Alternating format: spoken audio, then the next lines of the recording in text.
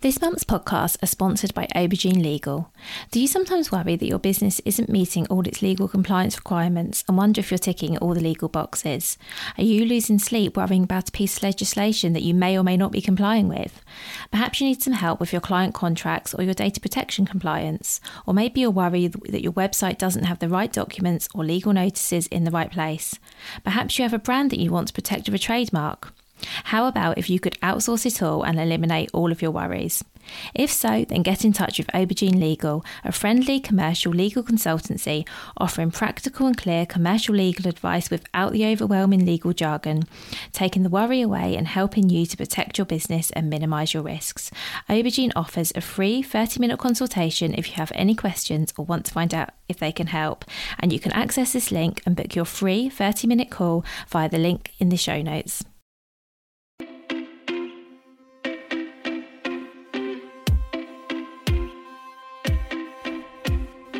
Welcome to the Bring Your Product Ideas to Life podcast. Practical advice and inspiration to help you create and sell your own physical products. Here's your host, Vicky Weinberg. Hello, welcome to this week's episode. I am recording this with a bit of a cold, so apologies in advance if I sound a little bit croaky while I'm talking to you. So in episode 135, I talked about how to come up with product ideas. And today I wanted to talk to you about what to do next. So you've got a great idea for a product, so then what? I have talked about this topic before, but as I work on my book, which is both scary and exciting, you'll find out more about that in the new year, hopefully. I'm revisiting a lot of old podcast episodes and blog posts while I'm looking at the content, and I've started to realise that since I originally recorded the first podcast episode on this subject, things have moved on. Some things have changed. For example, COVID's changed a lot in the world, and also I've learned a load of things from podcast guests that I've spoken to, and I feel like it's time to revisit some of my most popular episodes. I'm really keen to do this one now, as I believe that validating your product ideas before you actually go ahead and create your product is really important, particularly now when things are, for a lot of us, pretty tight. I love this topic. As I've said, I talk about this a lot. And you've probably heard me say this, but I'll say it again. I don't think it matters how much or how little it costs to create your product if you'll never see a penny of it again. Even if your product costs pennies to produce, if you're never going to get that money back and it's, and you're doing it as a business, then obviously that doesn't work. And as I say, I know that, things, but it's hard now, and I feel like if you are going to be spending some money on creating a product, I think it is a bit less scary. Don't get me wrong, it's still a little bit scary, it always is, but it's a bit less scary if you have a good idea that your product will sell well, that it's as good a product as it can be, and it will make you a profit. If you have absolutely no idea and you go into it blind, it's a huge gamble. So, all that being said, to summarise, I guess, I think that validating your product ideas before you spend any money on creating them is well worth doing, particularly now. However, I also don't want you to spend a lot of money on this. So I'm going to share with you today 5 free ideas to validate your products. All they're going to cost you is time. However, in my opinion, this is time well spent. I do have a download too, which is called 7 Free Ways to Validate Your Product Ideas. I'll be honest, this is really old, but it's still very relevant, and you can get that via the link in the show notes.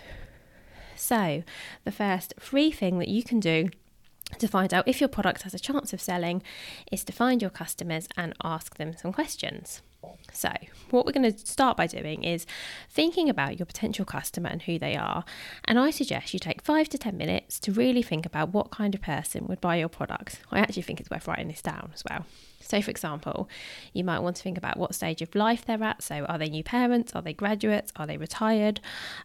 Roughly how old are they? Maybe where do they live? And that doesn't need to be really specific. It might be that at the moment you're just thinking of selling your product in the UK, for example. You might want to think about what interests they have, which social media channels they use, if any, where they shop. Do they shop online or do they still shop in person? as much information as you can about the person you think might buy your product. And don't worry if you're guessing, and also don't feel like you're sort of pigeonholing things either. I know this is really tricky. I always used to find these sort of ideal customer or ideal client exercises really hard work, and I also used to sort of wonder at the point of them.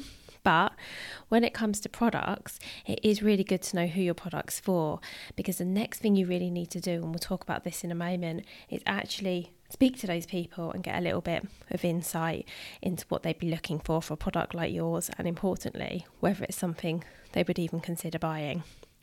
While we're on the subject, and again, you would have heard me say this before, but do not just ask your friends and family for their opinions.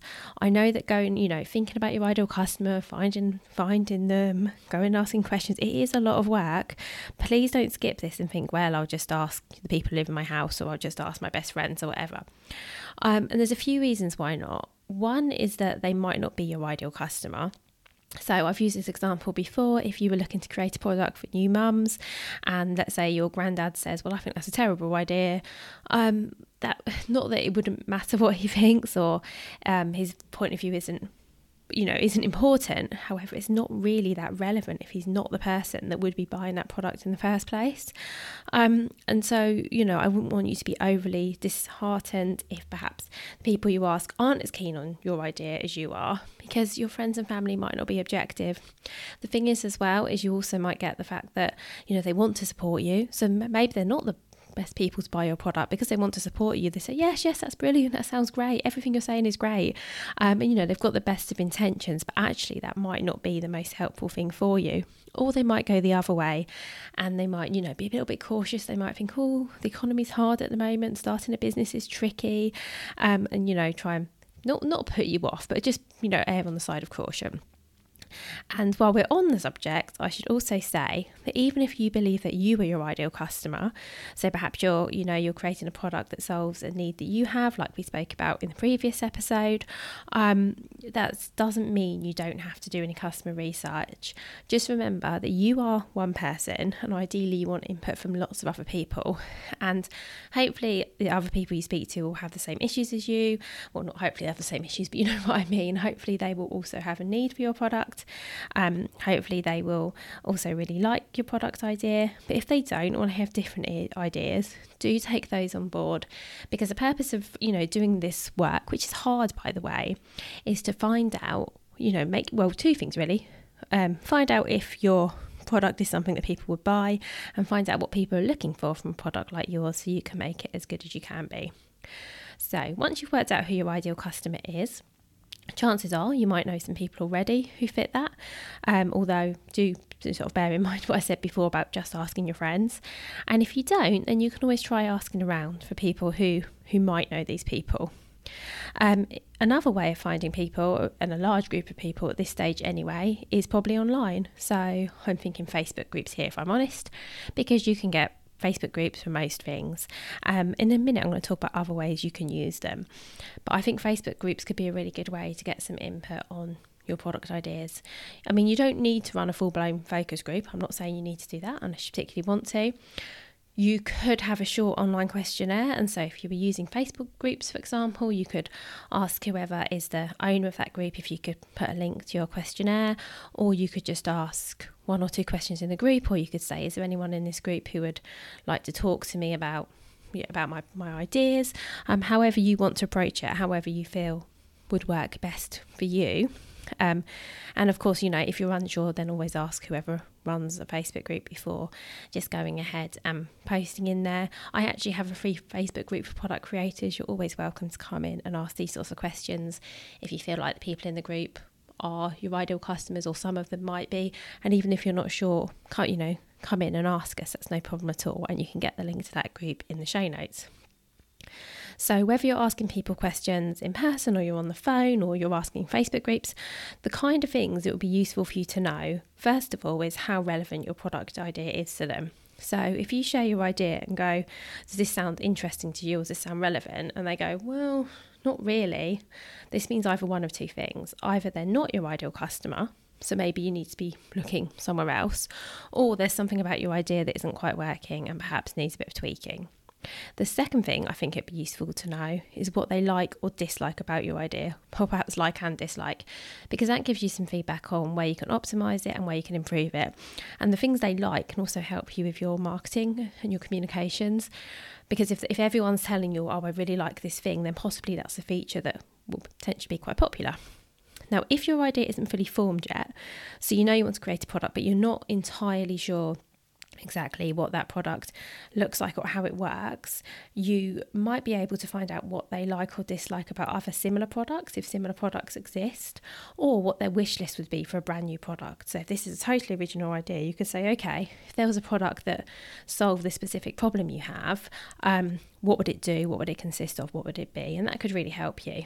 And then the final thing I think it'd be useful to know is what they'd expect to pay for a product like yours, because that gives you a bit of a baseline for where you could be potentially pricing it. This is tricky, and when it comes to pricing, I have a whole podcast episode on pricing you can listen to. Actually, this isn't the only thing I would do to work out how to price your product, but I do think taking into account what potential customers think is really important. So the secondary thing you can do to validate your product idea comes back again to Facebook groups or maybe other online forums. I know others do exist. Nothing beats asking people for input, as I've said, but if for any reason that's not right for you or that's not right for you at the moment, you can get a lot of information from more passive online research. So what I mean by that is you can go into relevant Facebook groups or other online forums and you can see what kind of conversations people are having, and you can use the search function to find discussions that might be relevant.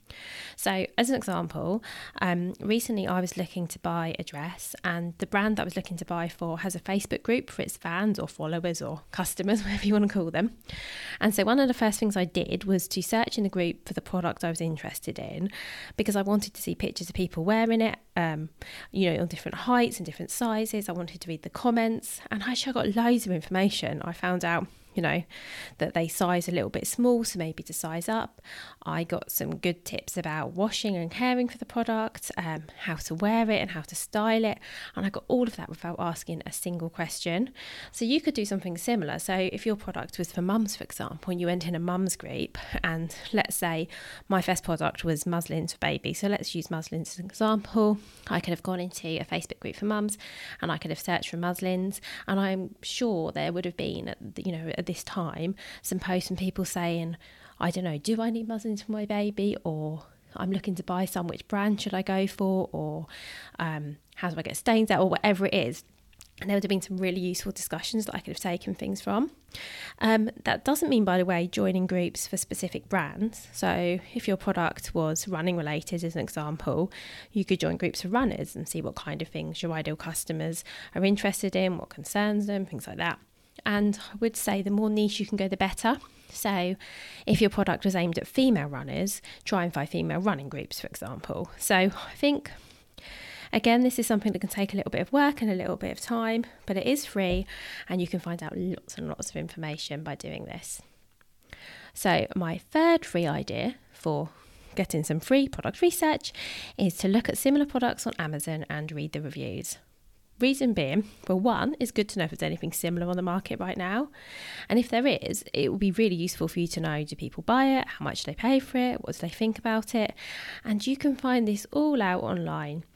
I recommend using Amazon for this because there's a huge range of products and most will have reviews you can read and learn from.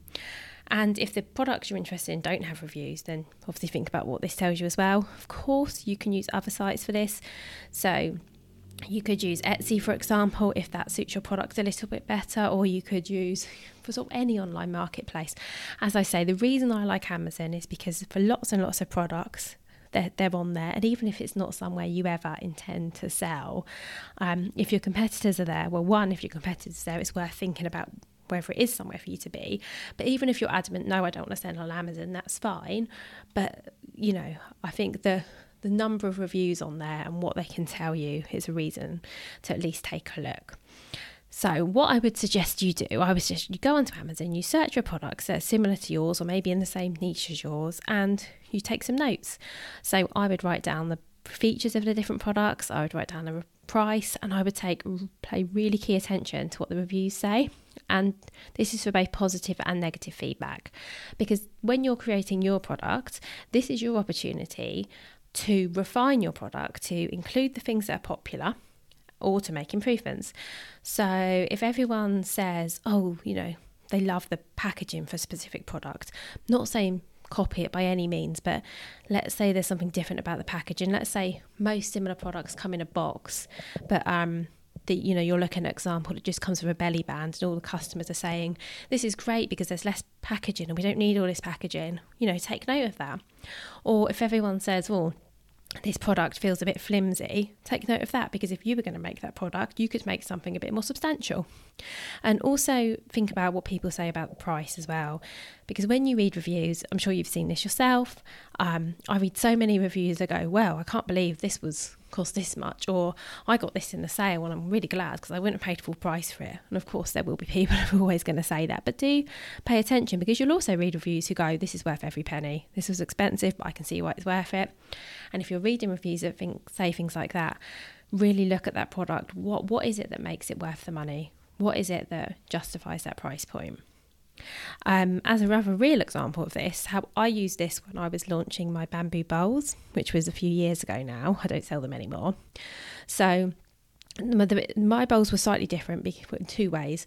One is they were quite large. They were slightly larger than others on the market, which actually sort of was something across all of my products. But they also had really minimal branding. Reason being is when I was looking at reviews, I'd read lots of them about two things I'd read. One was that lots of comparable products at the time had the branding on the side of the bowl, which really identified it as a baby product, which meant it had a limited sort of, not shelf life, but use if you want, because bigger kids and adults didn't want to be using a beautiful wooden bowl with like a baby brand logo on the side. So I put the branding for mine on the bottom of the bowl so it wasn't visible. So from the outside it was just a gorgeous smooth bamboo bowl. And I also read that once the baby got to, lots of reviews about, once my baby got to this age, the bowl wasn't quite big enough to fit their meal in and I had to upgrade. Now I obviously wanted my products to be able to use for as long as possible, so I made the bowl slightly bigger, so that, you know, a parent could buy this and know they could, you know, give it some longevity. Basically, that's what all of my products were about. But where I got the inspiration for both of those features, because they were features, was from reading the reviews of other products and seeing what people liked and disliked. So my fourth idea is to use something called the Jungle Scout Sales Estimator. Do not worry if you've never heard of this. And this is actually another way you can use Amazon. So there is a company called Jungle Scout, and they have a free tool that helps you to estimate how many sales per month a product is making based on their bestseller ranking. Don't worry if this just sounds like nonsense, if you don't got a clue what I'm talking about. I have a blog post that explains this in more detail, which I'll link to in the show notes. But basically, you look at a product on Amazon, you take a note of the bestseller ranking, which is in the information, you go onto this free tool, you put that in, and it will estimate how many sales that product's making. Obviously this isn't 100% accurate, and this can't be the only thing you do, but in my opinion it's a useful additional check you can carry out alongside your other research, just to get an idea. I wouldn't just do this for one product, by the way. So if you're doing, you know, if you're looking at products online, you're looking at Amazon as I've just suggested. For some of the products you look at, you can do this check and just see how many roughly they're selling, and see if that's kind of tallies up to you based on, you know, what you've learned about the product and what people think about it. I just think it's something that's really worth doing. Jungle Scout also have paid for software, which I use, but I will say at this stage I don't suggest investing in this. I don't think it's worth it. This free tool, as I say, while it isn't 100% accurate, it's pretty good. And obviously it is only looking at sales made on Amazon, which obviously might not be what you have in mind. However, Amazon is a huge marketplace. There are lots of customers and lots of products can and do sell well there. So I think it will at least give you an indication of whether it's something that people are buying, even if you intend to sell on your own website or sell on Etsy or somewhere completely else entirely. And as I mentioned, I do have a free guide that talks more about how to do this. I'll also put the link to the tool in the show notes for this episode. It probably is quite self-explanatory, but as I say, if not, I have details on how to do it. I should also mention at this point that if you are interested in selling your product on Amazon, I do offer a Should I Sell My Product on Amazon mini strategy session where I do a lot of the research I've just mentioned for you. So this isn't for when you're at the idea stage, this is when you actually have a product. Your product's ready, perhaps, or at least in production, so you know a bit more about what your product is, and I look at competitors for you, and I basically come back and say either yes, I think this would be great to sell on Amazon, and I talk about how to niche it, so what sort of category to list in, how to make yours slightly different from other listings on Amazon, or I'll be really honest and come back and say, well, actually, do you know what, I think based on whatever the reasons are, this might not be the best place for you to sell your product at this time, because as I mentioned before, Amazon can be a really hard place to get started, and it can take a lot of time, potentially a lot of money if you're paying somebody to help you with it. And I think that it's really good to know before you even start whether there's any opportunity there. And I'll be really honest, because I know that for me, if I was to be launching my brand of baby products, which I launched originally, I want to say about 7 years ago now, if I was looking to launch them today, I don't think I would sell them on Amazon, because I think that category is absolutely saturated. At the time, it was really good, but now I think there's probably too much competition, and it just wouldn't work out. And I think that's the kind of thing that is really useful to know before you start, because there will be somewhere that you can sell and you can do really well, but not every sales channel is going to be right for everyone. So again, I'll put a link to that in the show notes.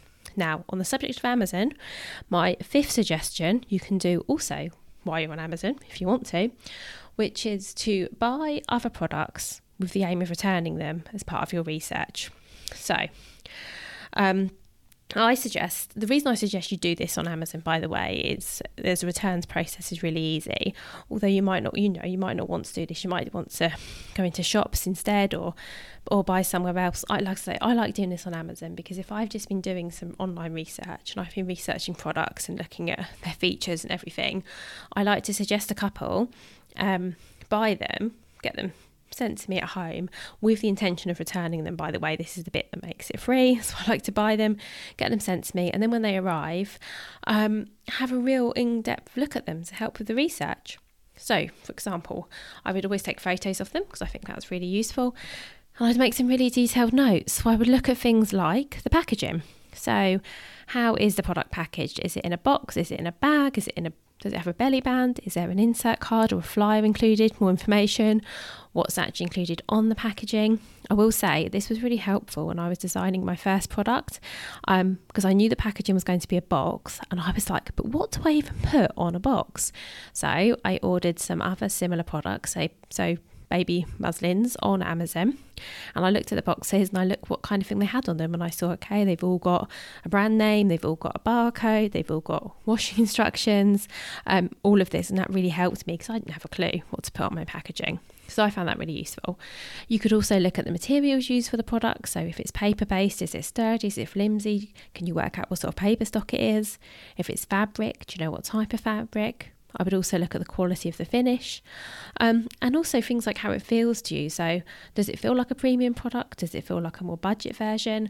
And does it match up to the price you paid and your expectations? So if these are products that you've been reading about on Amazon, you've been reading all of these reviews, does that match up with the product you've actually received?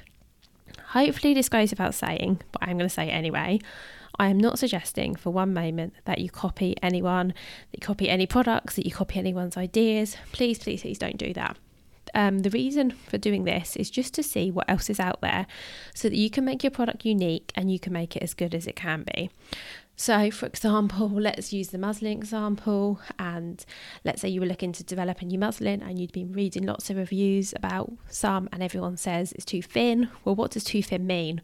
You order them, you take a look, and you can see for yourself, okay, when people say it's too thin, this is what too thin looks like, so mine needs to be different.